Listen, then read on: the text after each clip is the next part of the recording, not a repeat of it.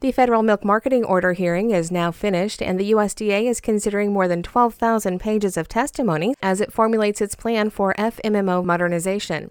The National Milk Producers Federation continues to do what it can to ensure that proposal best reflects the interest of dairy farmers and their cooperatives. Vice President for Economic Policy and Market Research, Dr. Peter Vitaliano.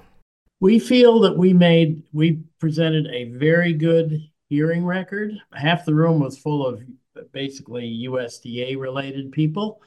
We watched them closely for their body language and other things, although we're under ex parte, as you know, where communications between USDA and the industry are very limited, just to procedural things. Still, he says he's comfortable that members will get a decision that they're able to, quote, live with. But nobody, he says, is going to get everything they want. I'm Sabrina Halverson for AgNet West.